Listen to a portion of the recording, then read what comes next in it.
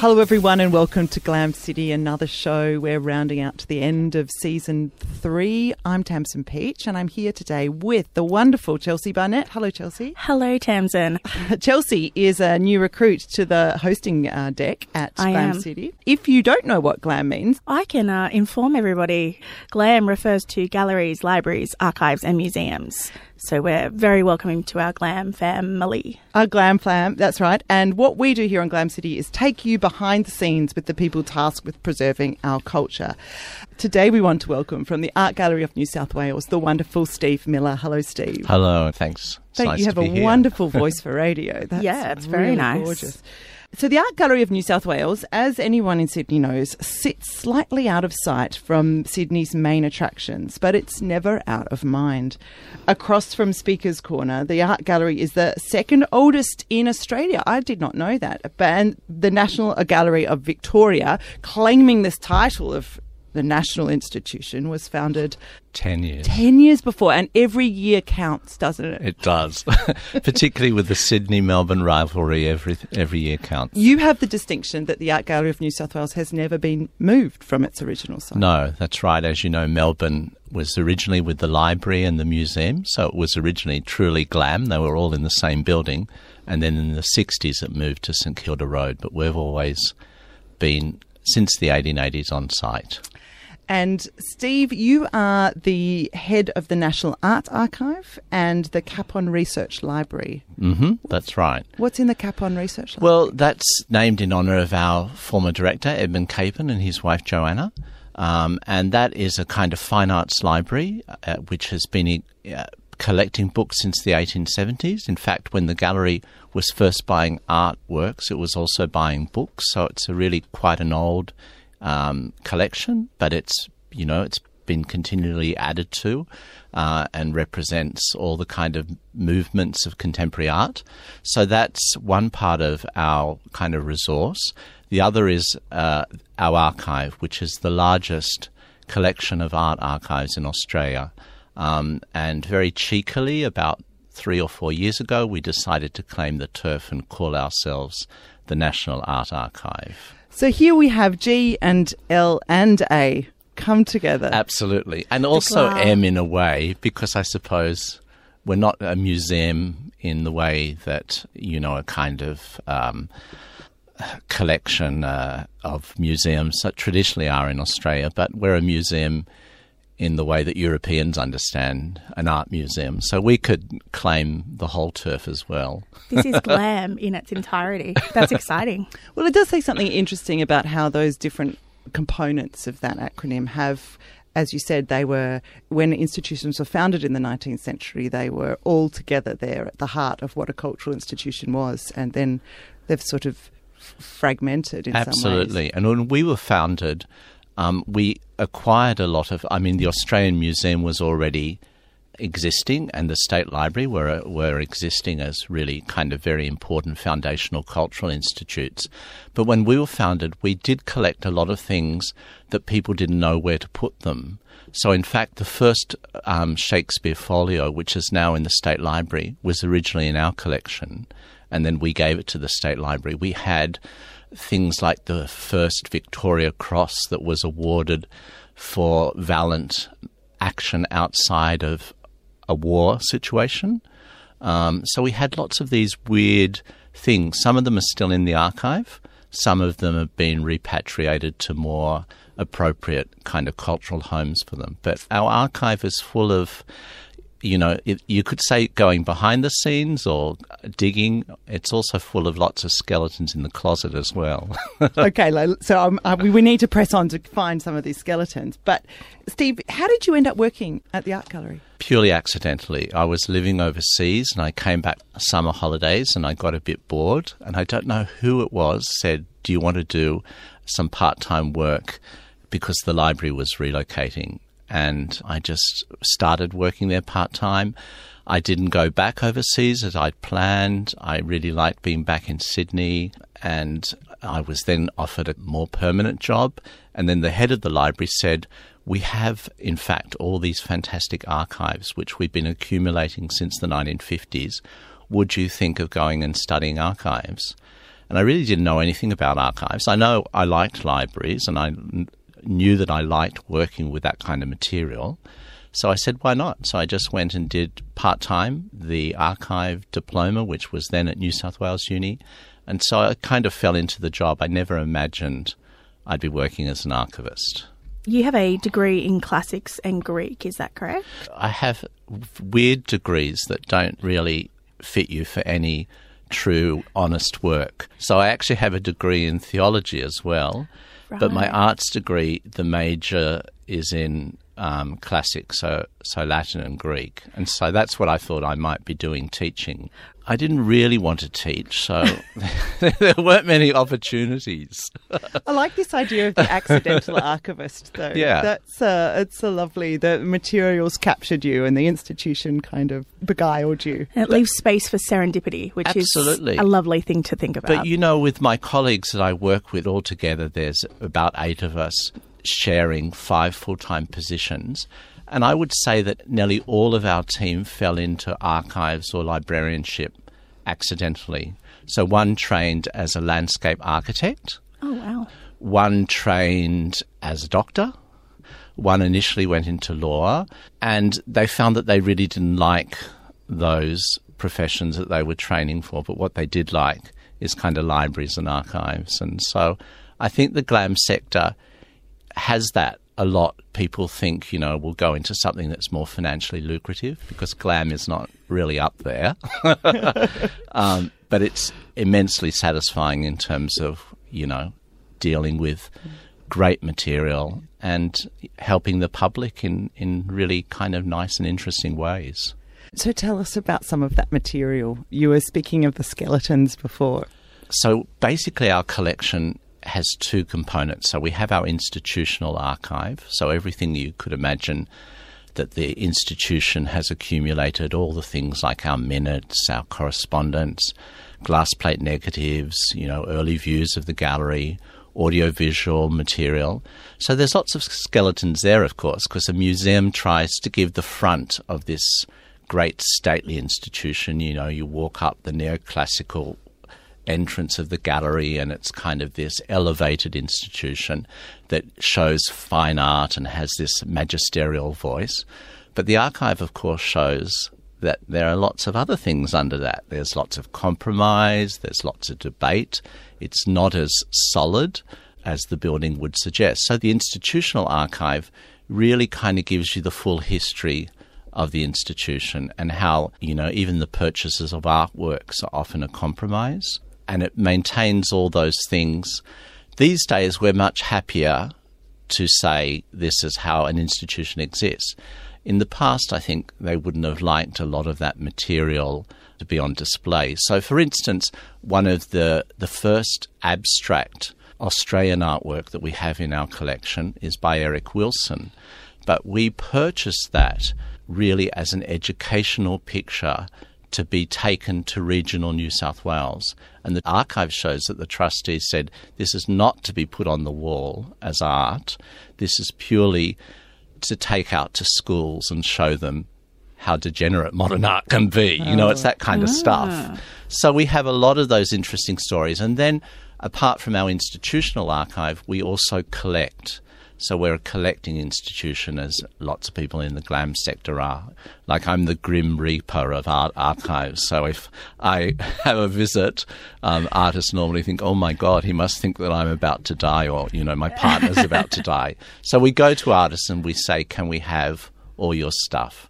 Can we have your diaries, your journals, anything that will give to researchers and the general public a deeper understanding of your work and why it's made and how it sits in the broad culture. So we have about 400 individual collections of archives. So they could be the personal archives of artists. They are sometimes the archives of galleries. Waters Gallery, a very prominent Sydney gallery, is closing at the end of this year. That's been in existence since the 1960s. And we will get their entire gallery archive. It could be an art society. One of the most important ones we have is the Sydney Camera Circle, which was founded just before the First World War, and we have their archive. So it's a mixture of collections. So they're the two core elements of our archive, institutional and collected. Institutional for us is really important because, as you mentioned, we've been on the same site, so we've preserved all our records. Unfortunately, the National Gallery of Victoria, which predates us, when they moved to their site in St Kilda, a lot of their historical material went to the Public Records Office, and a lot of their historical catalogues stayed in the State Library of Victoria. But just because of the quirk of history, all our records are on site, and we manage them ourselves in agreement with the state records. They're very happy for us to keep those historical records, provided we give, public access to them and care for them in the way that state records legislation requires us to care for them. As an institutional historian, I'm salivating at that prospect. But I'm also really interested in what the art gallery itself as an institution, how it deals with its own past. Is it integrated into forms of display? Are there opportunities the public has to access it restricted to being researchers? Or does it integrate into kind of public exhibition, especially in the context of the proposed changes to the gallery? Mm-hmm. Very much now it is being integrated into public exhibitions, and I think there's been a cultural shift in archives. I think in the past, things were always put in. So you might get a really lovely letter from an artist or a really nice notebook or journal, something that is often quite decorative or beautiful to look at. But those elements were incorporated, I think, as a secondary thought. I actually see younger curators now putting together entire proposals for exhibitions from the archive.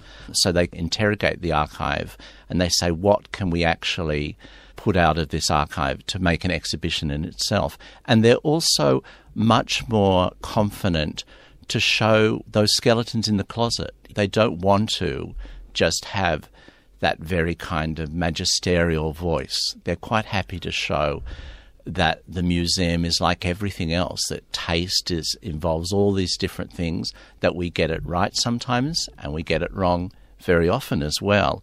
So particularly with the new building and the new hang, there'll certainly be breakouts from the archive that tell a kind of counter stories to the traditional art historical tale. So yeah, there's lots of possibilities, and now is a great time, I'm sure you realise, for archives. Archives are kind of sexy.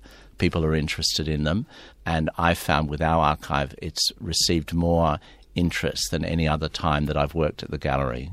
A sentence no one ever thought they would say. No, but it's true, and it's happening all over the world. This kind of greater self-awareness on the part of the institution, how do you think that shapes the public's engagement with the institution? From my interaction with the public, they still want a curated experience. So they still want us to do wonderful exhibitions, select great works for them, and they still very much value the role of the curator doing that, putting together tight, interesting shows, taking them on a journey. But the public also want to have their self-directed journey as well, and I think the archive can allow them to do that, whether we have the physical objects there or whether we put them online, so that, we have most of our collection is online. About 60% we have images, and we're just planning now to put a lot of the archive online.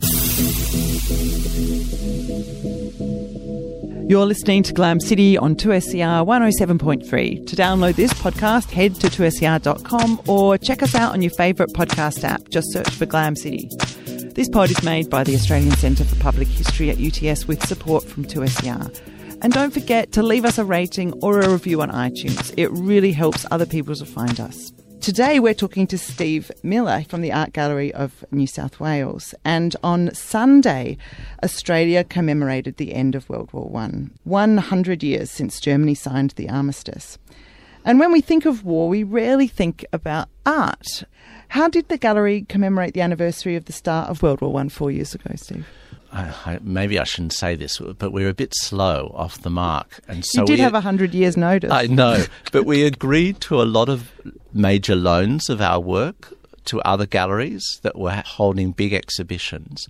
And then we thought, oh no, we've given all our key works. What are we going to do? What are we going to do? And we really didn't think that we had a great deal in the archive. And our head of collections at that moment said, I would really like to tell a more varied picture about war. And she said to me, is there anything in the archive? And then we took that and we interrogated the archives, and we found really an amazing wealth of material. We just hadn't looked at some of our collections from that perspective. In the end, we decided to do an online exhibition called Hidden War. And it was this idea of the hidden impact of the war. And we chose 4 artists that are very well represented in the archive. So one of them was Cecil Bostock, who is a photographer. He was in France and in Belgium. He was injured in a minor way, but he was injured very badly psychologically. And when he came back to Australia, his life basically fell apart. And I had dealings with his family, which were profoundly moving, because that scarred not just one generation, but 3 generations of his family. And so we were able to draw from his archive. We found war diaries, letters. Then we chose Weaver Hawkins, who was in the war as well, almost left for dead at the Battle of the Somme, had major, major injuries, had to reteach himself how to paint with his left arm, but processed it in a way that really made him a much more complete and lovable human being. And all of his life was this lived out of this conviction that I will not live in a world like the world that created that war. So he was very politically active. His art always had a political edge. And so we had these wonderful things, these little watercolours that he painted just a month before the battle in which he was so injured, photographs of him before and after. And then we had an Australian sculptor who was living in Italy at the time and basically was working on a major commission for the Art Gallery of New South Wales, which got interrupted because of the war and eventually was not completed, unfortunately. And she nursed during the war. After the war, she actually flirted with fascism. So she was an interesting story as well. The things that came out of the war and the disrupted world that came out of the war and the political turmoil. And the last artist was Frank Hinder, and I think he was maybe 7 or 8. And we had all his childhood journals and sketchbooks. And they were fascinating because it showed how the war impacted on the imagination of a very creative child whose father was a doctor. And for him, in these childhood sketchbooks, it was this great game of, pirates and the baddies and it's the kind of strains of nationalism and jingoism that were there in the air come through in his sketchbook. So we put this online exhibition together, and we thought this would just be online because online is a great way of showcasing archives, I think, because often the objects are quite small and they mightn't have a lot of presence in a big exhibition. But online, you can have that intimacy of contact. But as a result, people wanted to actually see the objects. I was going to ask, yeah. Yeah, it was fascinating for us. And it totally denies this thing that if you digitize and put things online, the real object loses its value and loses its interest, because exact opposite happened. People wanted to see the objects, and then we mounted a physical exhibition.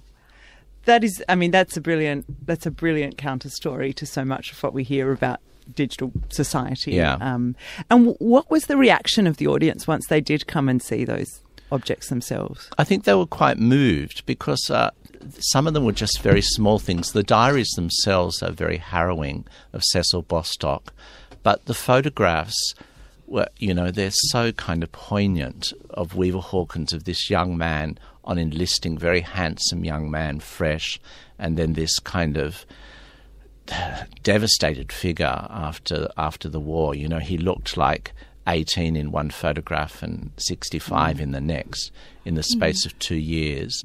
And so, yeah, people were quite moved by them, and they were quite moved by these alternate stories, which weren't particularly heroic, but were kind of stories that many of them could associate with because they had them in their family as well. You know, particularly older people, this was part of their experience of warfare.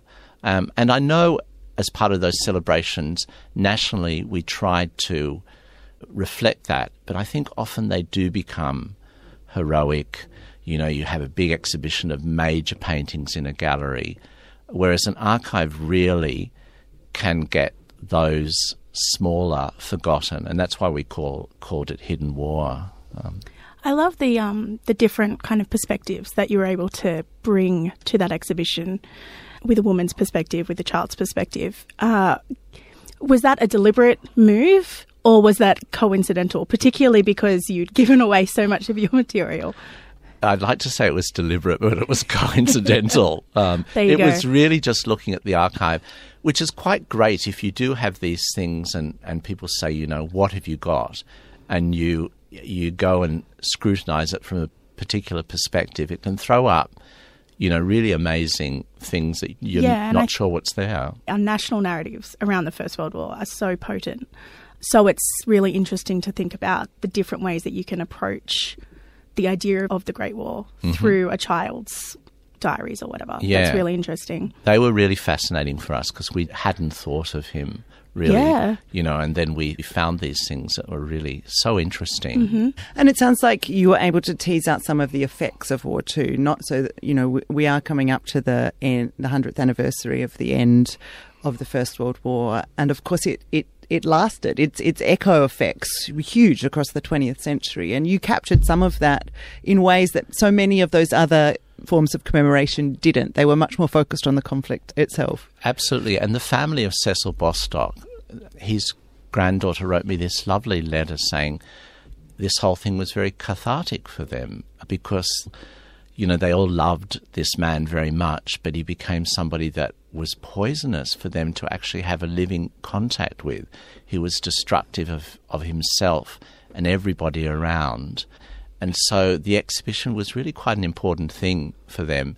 And those little watercolours, I have this great story. It still makes me very teary when I think about it. The 3 watercolours that were done by Weaver Hawkins of the French countryside before that horrible carnage.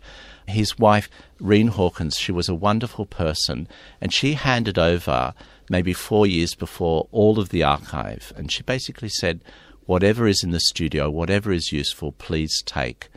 And so I thought I had it all. And then she called me one day and she was kind of sheepish and said, Stephen, could you come out to the house? I've got something that, you know, I'd like to give. And I said, oh, but we've got all the archive. And she said, oh, I'm sorry, but there's something I kept which I couldn't part with at the time. And then I thought, wow, this must be, you know, really major, maybe of a huge sketchbook or something like that. And then she came out and it was these 3 ephemeral watercolours, which meant so much to her. It was very, very moving. It meant kind of the man that she loved and all his possibilities, and, you know, it was very, very moving. It still makes me teary when I think about it. It's very, in terms of collecting archives, it's something I'll always remember. And I'll remember how valuable that material was to her. And it might seem in a collection ephemeral, but it's so, so precious. What do you think an artist's archive bring to our kind of understanding of war that's different from, say, a soldier writing home his diaries or something like that? What's different about the artists? I think artists often have a kind of a ability to put the experience in a wider context and a maybe slightly more critical voice. Certainly Weaver Hawkins was like that. He was able to process the experience. He was able to bring a visual context to that, because that is often, you know, quite shocking and striking in itself. Since that time, we acquired the archive of an artist called Evelyn Chapman, and she would have been great to have had at that time, but it was a more recent acquisition. Her father was the New Zealand War Graves Commissioner, and so she was given privileged access to all these dreadful sites, particularly in Belgium, and she painted them and took photographs. And just the images are really, really confronting. And she kind of imbues these images of these buildings with a kind of personal quality. And she was very interesting because she was a very typical story, particularly of women artists. She was very successful at art school. She was one of the most talented of her years. She was taught by Dattilo Rubo, who really thought she was his most promising student. She got married to a man who, from the archive, I hate. He was a composer, a very mediocre composer compared to her talent, I think. But of course, he insisted that she put her career and talent aside so he could pursue his much lesser talent. And so she really was an artist from art school from about 1918, but by the time she married in 1929, that was it. And her archive was left to us by her daughter, who she made sure did not have the same career path. So her artist was her daughter was a practicing artist. And there's great letters to her daughter saying, you know, keep your own financial security. If Auntie such and such wants to come and live with you, never allow it. If need be, rent her an apartment. Keep your independence. It's this most fabulous archive, but it's also great in terms of it's very interesting in terms of her experience of the war and how she documents it. And she documents it visually, which brings another level of understanding, I think. So I'm hoping for another online exhibition of women artists in the 20s and 30s. That would be up. great, yeah. Sadly, we're now at the end of GLAMcity for today. If you'd like to hear more from us, head to the 2SER website and look for us on your favourite podcast app. There is now 30 episodes, I think, there for your GLAM listening. This is a podcast made by the Australian Centre for Public History with support from 2SER 107.3. And we just want to say thank you to Steve for coming in. Thank you. It's been a real pleasure. Fantastic.